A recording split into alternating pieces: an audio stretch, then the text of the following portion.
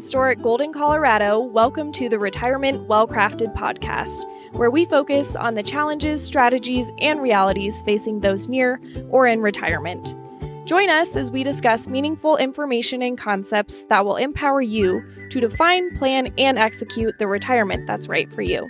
Please stay tuned for important disclosure information at the conclusion of this episode. Now, here's your host, Dave Sprague.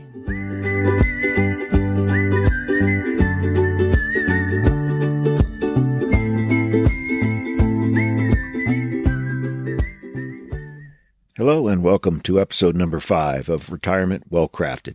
I'm your host, Dave Sprague, and in today's program, we'll consider a question on Social Security that involves GPO and WEP, and we'll also discuss the fragile decade, and that's the critical 10-year period that can determine whether your retirement plan is successful or not. Today's question touches on one of the more confusing aspects of Social Security, WEP, or the Windfall Elimination Provision, and GPO, or Government Pension Offset. Here are the details from this question. The email was quite long, so I'm going to try to divide it up a little bit. The listener is 62 years old, and she's looking into different claiming strategies. She's currently receiving about $5,000 per month from a non-covered pension, which means her employer didn't collect Social Security taxes while she was employed there. And in this case, she worked for a state college. Additionally, through other jobs, she's earned enough credits to claim Social Security benefits, which would be about $1,587 at 67, and if she pushed it back to age 70, that number would be about $2,358. To further complicate her situation, she was married for over 20 years, and they are now divorced. Her ex-husband plans to claim his Social Security next year when he turns 70, and that amount would be about $4,671. So she's asking here what her options are. Okay, so clearly there's a lot to unpack here. So we need to consider first her own worker benefits, then her spousal benefits, and how GPO and WEP might impact what she can and cannot claim. We're going to keep this as high level as possible. So as we work through the details, keep in mind, and this simplifies things a little bit, that GPO applies only to spousal and survivor benefits, and your WEP impacts your own worker benefits. So let's dig into this a bit, and first take a look at her spousal options. She was married for at least 10 years, and she is single, so she is entitled to spousal benefits even though she is divorced. Very simply put, once again, this is very high level, a spousal benefit means that you are able to claim one half of your spouse's PIA or primary insurance amount at his or her full retirement age, or FRA. A few things to consider. First, the spouse has to claim before you can claim a spousal benefit. Second, unlike survivor benefits, spousal benefits stop accruing at the FRA of your spouse. In other words, for survival benefits, if your spouse delays until age 70, then you would have a shot at what their benefit was at age 70. For spousal benefits, that stops at 67 or whatever their full retirement age happens to be. Now, in her email, she did not include what the spouse's benefit would be at his FRA. So we're just going to assume that it's going to be around $3,800. So before considering any kind of a government pension offset, her maximum spousal benefit is $1,900. Now let's take a look at what impact GPO will have on this number. So back to her email, she tells us that she is receiving $5,000 per month in pension income. Under GPO, she now needs to determine what 2/3 of this number is, which comes to a little over $3,300. Since this number is higher than her spousal benefit would be, she is not eligible to receive a spousal benefit. So to sum it up, when considering GPO, calculate what 2/3 of your pension income is and subtract that number from your spousal benefit. If there is a balance, you're entitled to a spousal benefit. If not, a spousal benefit is not available. Now, we won't go deeper into it here, but keep in mind that we'd go through a similar process when determining survivor benefits as well. Okay, in this specific situation, we've determined that she is not entitled to any spousal benefits, so let's now look at what might be available when claiming on her own record. She mentioned in her email that her PIA, remember her primary insurance amount at full retirement age, will be $1,587. And after delay credits, she'd receive $2,358 at age 70. Now, this indicates that she had what the IRS calls substantial earnings during her non-pension working years. Now, this qualified her for benefits on her own record. You can find a chart describing substantial earnings at ssa.gov and a quick commercial for that website. It's actually one of the better websites, especially a government website that I've seen.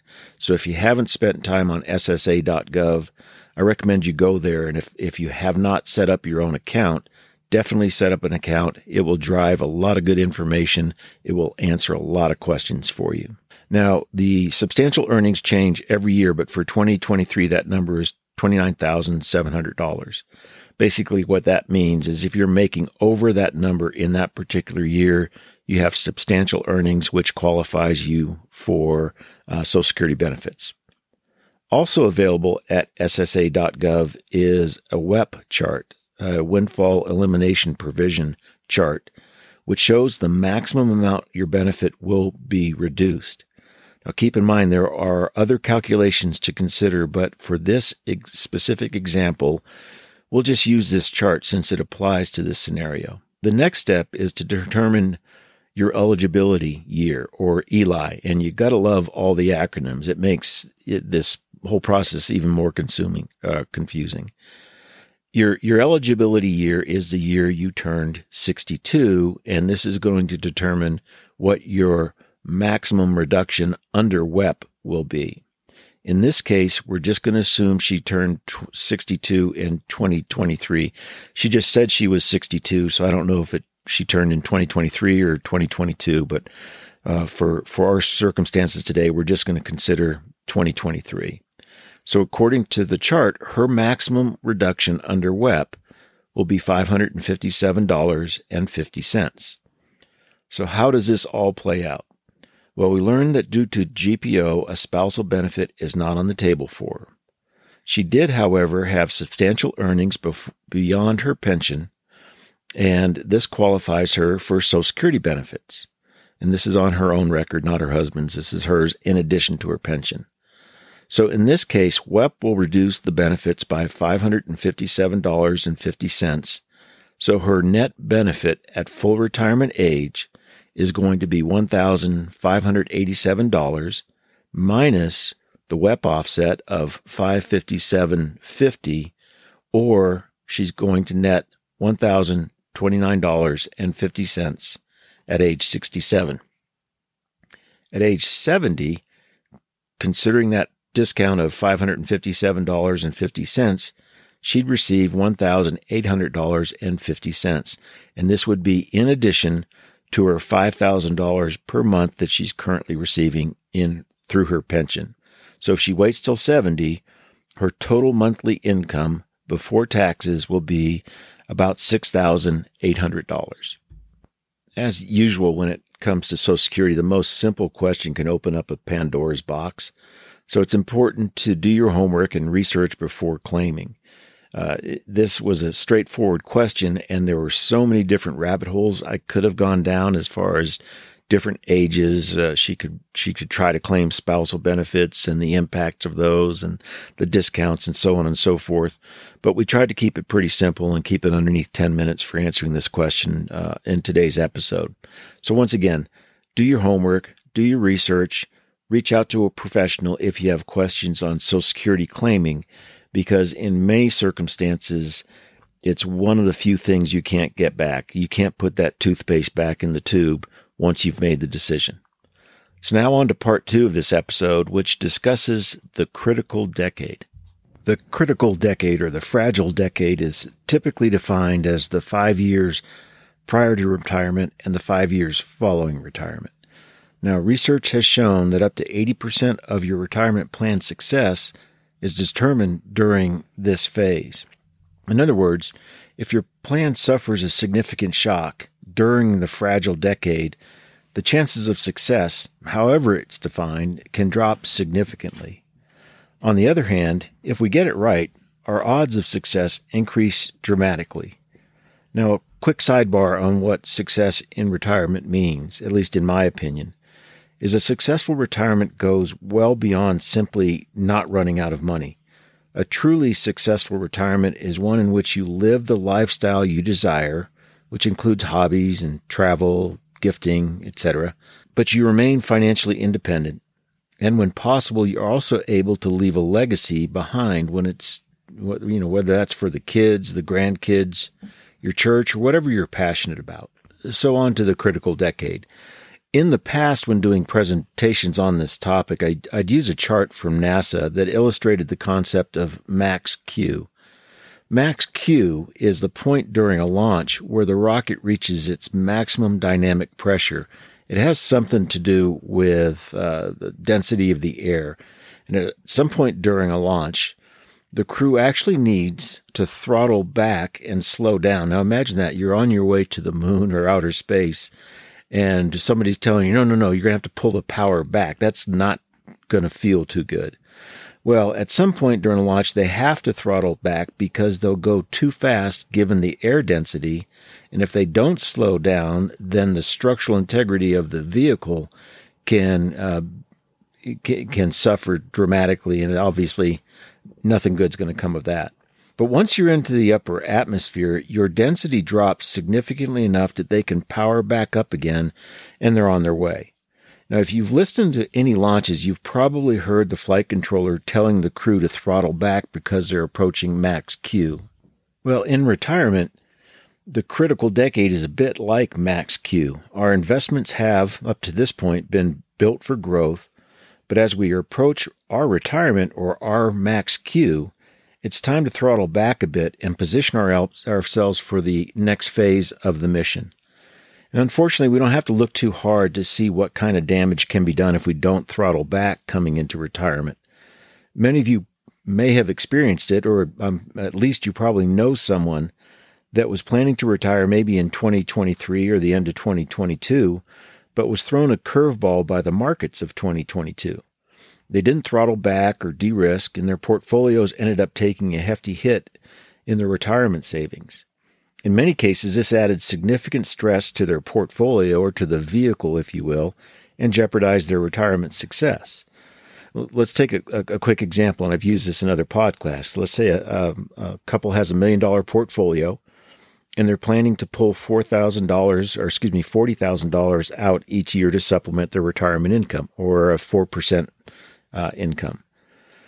Now, if we lost 25% of our value now, we have to make some tough decisions. We either continue to take that $40,000 out and cannibalize our portfolio faster than we had planned, or we choose to reduce our lifestyle by about $10,000. Neither one of those are great options. And it's not only poor market performance that can shock our retirement plans. Almost 60% of retirees are forced into retirement before they had planned on retiring. That can be losing a job or running into health issues, but whatever it is, your hand is forced, and 60% of the time, folks are forced into early retirement. Now, that doesn't mean it's like some of them obviously can be forced in like 10 years prior and such, but most of this happens right at that 5 years before retirement. You either get fired or you become disabled, whatever it may be, or maybe you have to pivot to help support an older parent. A lot of things beyond your control can happen, and that tends to all start swelling up right at that 5-year point. So how can we prepare ourselves for our retirement max Q? The answer is pretty similar to the way that NASA does it.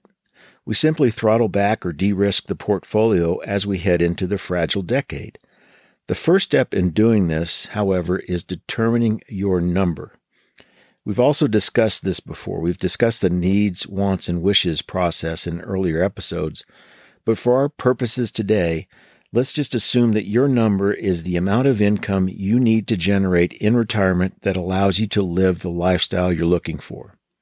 For example, let's say you're targeting $9,000 a month, and let's further assume that you'll be receiving $5,000 per month through pensions and Social Security income. That means that your investment portfolio needs to generate the remaining $4,000. The next step in this process is to look at our investments and determine if we have enough set aside to reach that goal of $4,000 per month.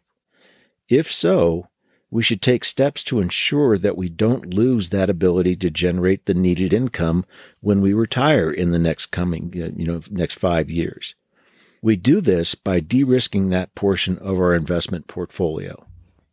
If most of your assets are in 401ks, your de-risking options are somewhat limited.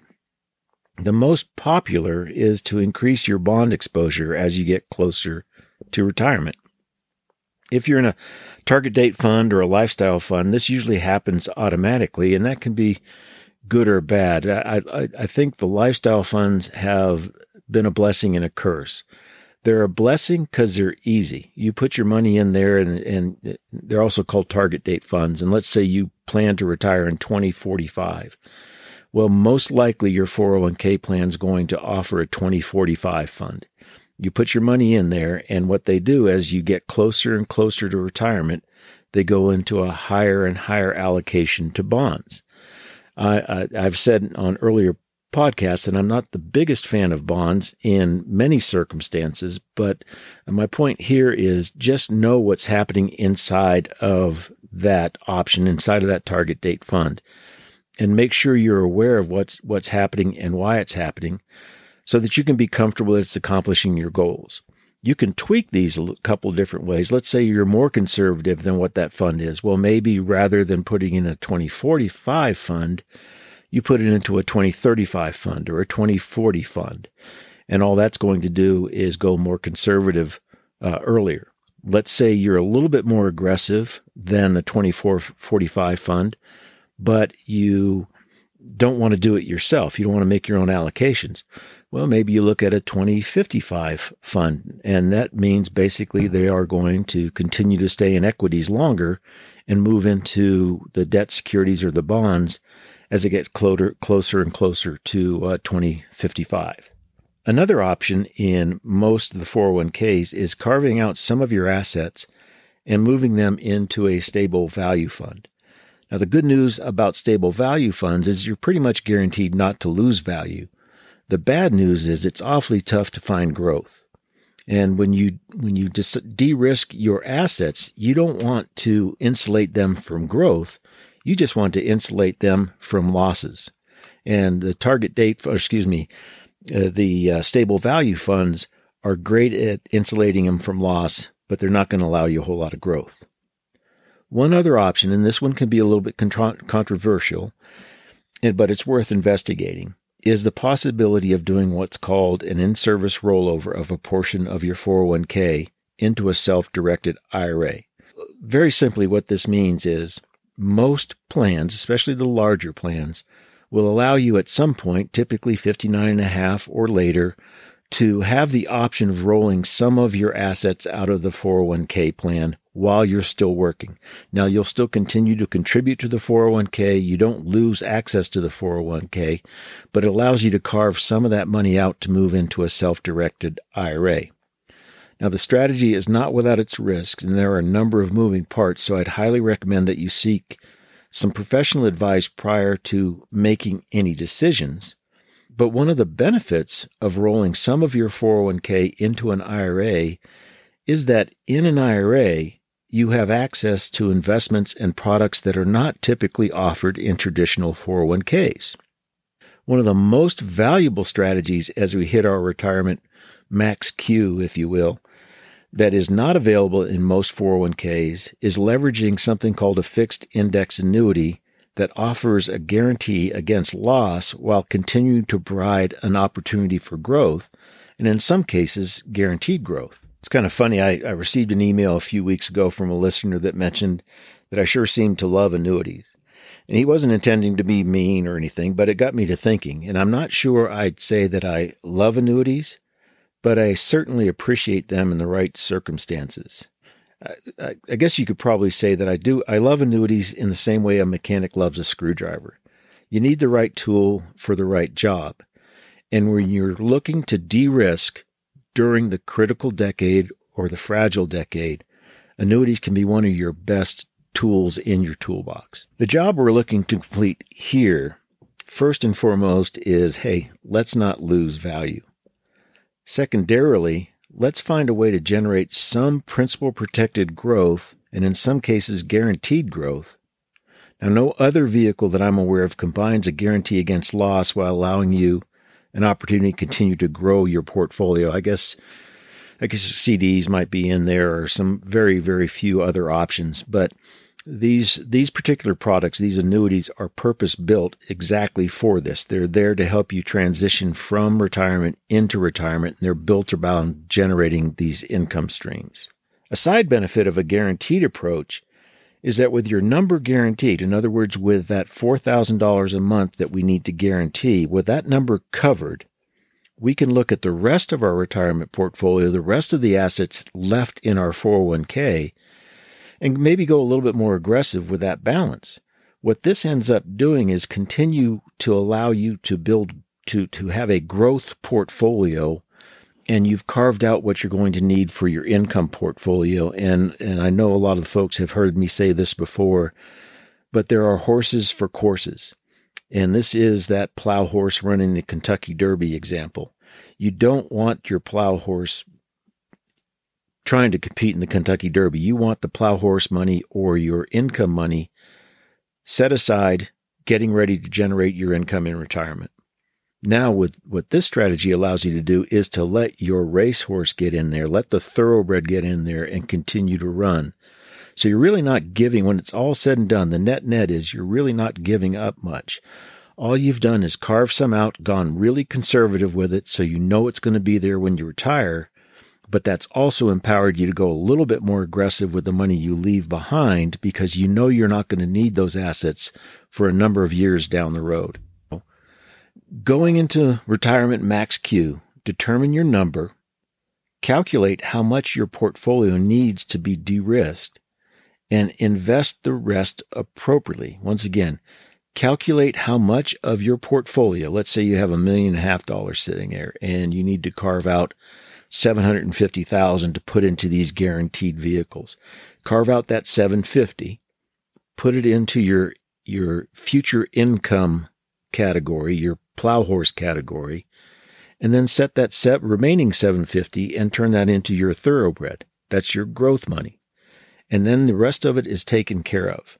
Now let's consider what to look at once you move into the 5 years after retirement. Well, if we've done a good job of setting up the first 5 years, the pre-retirement years, this part of the equation should be simple. Once you move into retirement, simply convert your de-risked assets into a guaranteed income stream to cover your number, and let your thoroughbred assets, your growth assets, continue to grow. As usual, there is a lot more detail involved in actually implementing these strategies, and we don't have the time to dive into all the possible variables. But here's the bottom line. Keep the fragile decade concept in mind, but don't get too locked into exactly 5 years before and exactly 5 years after. If you have a good idea of when you're going to retire and what your number looks like, take action to protect those assets, even if you're 7 or 10 years out. Let's say you've done a great job of saving and you've done a great job of planning, and you know you're going to need that $4,000 a month, inflation adjusted, in, let's say, 7 years or 10 years. Don't wait to 5 years to de-risk it. What you may want to do is de-risk those assets right then. That's going to take a load off your shoulders. And then it's also going to empower you to race that thoroughbred for even longer. So make that decision at that 7 or 10 year point, wherever it happens to be. In other words, if you have the assets now that you need to guarantee your income in retirement, set those aside and de-risk them. If, on the other hand, you're running behind in your savings, you may need to continue to expose your assets to a higher risk in order to get the desired returns. Just be realistic. Your potential outcomes could be good or they could be less than good. It may work out just fine. But you could also run into a 2022 that pushes your retirement or your target date back a year or two. Either way, just make sure you're moving into retirement max Q with a plan in place. Do it on purpose. Too many folks leave it up to chance, and unfortunately it doesn't work out real well for them. Well, with that, we're about out of time, and once again, I can't thank you enough for investing the time to join me. And please let me know your thoughts and your suggestions and any questions you might have by sending them directly to me at dave@retirementwellcrafted.com. That's dave@retirementwellcrafted.com. Till the next time, I wish you all the best.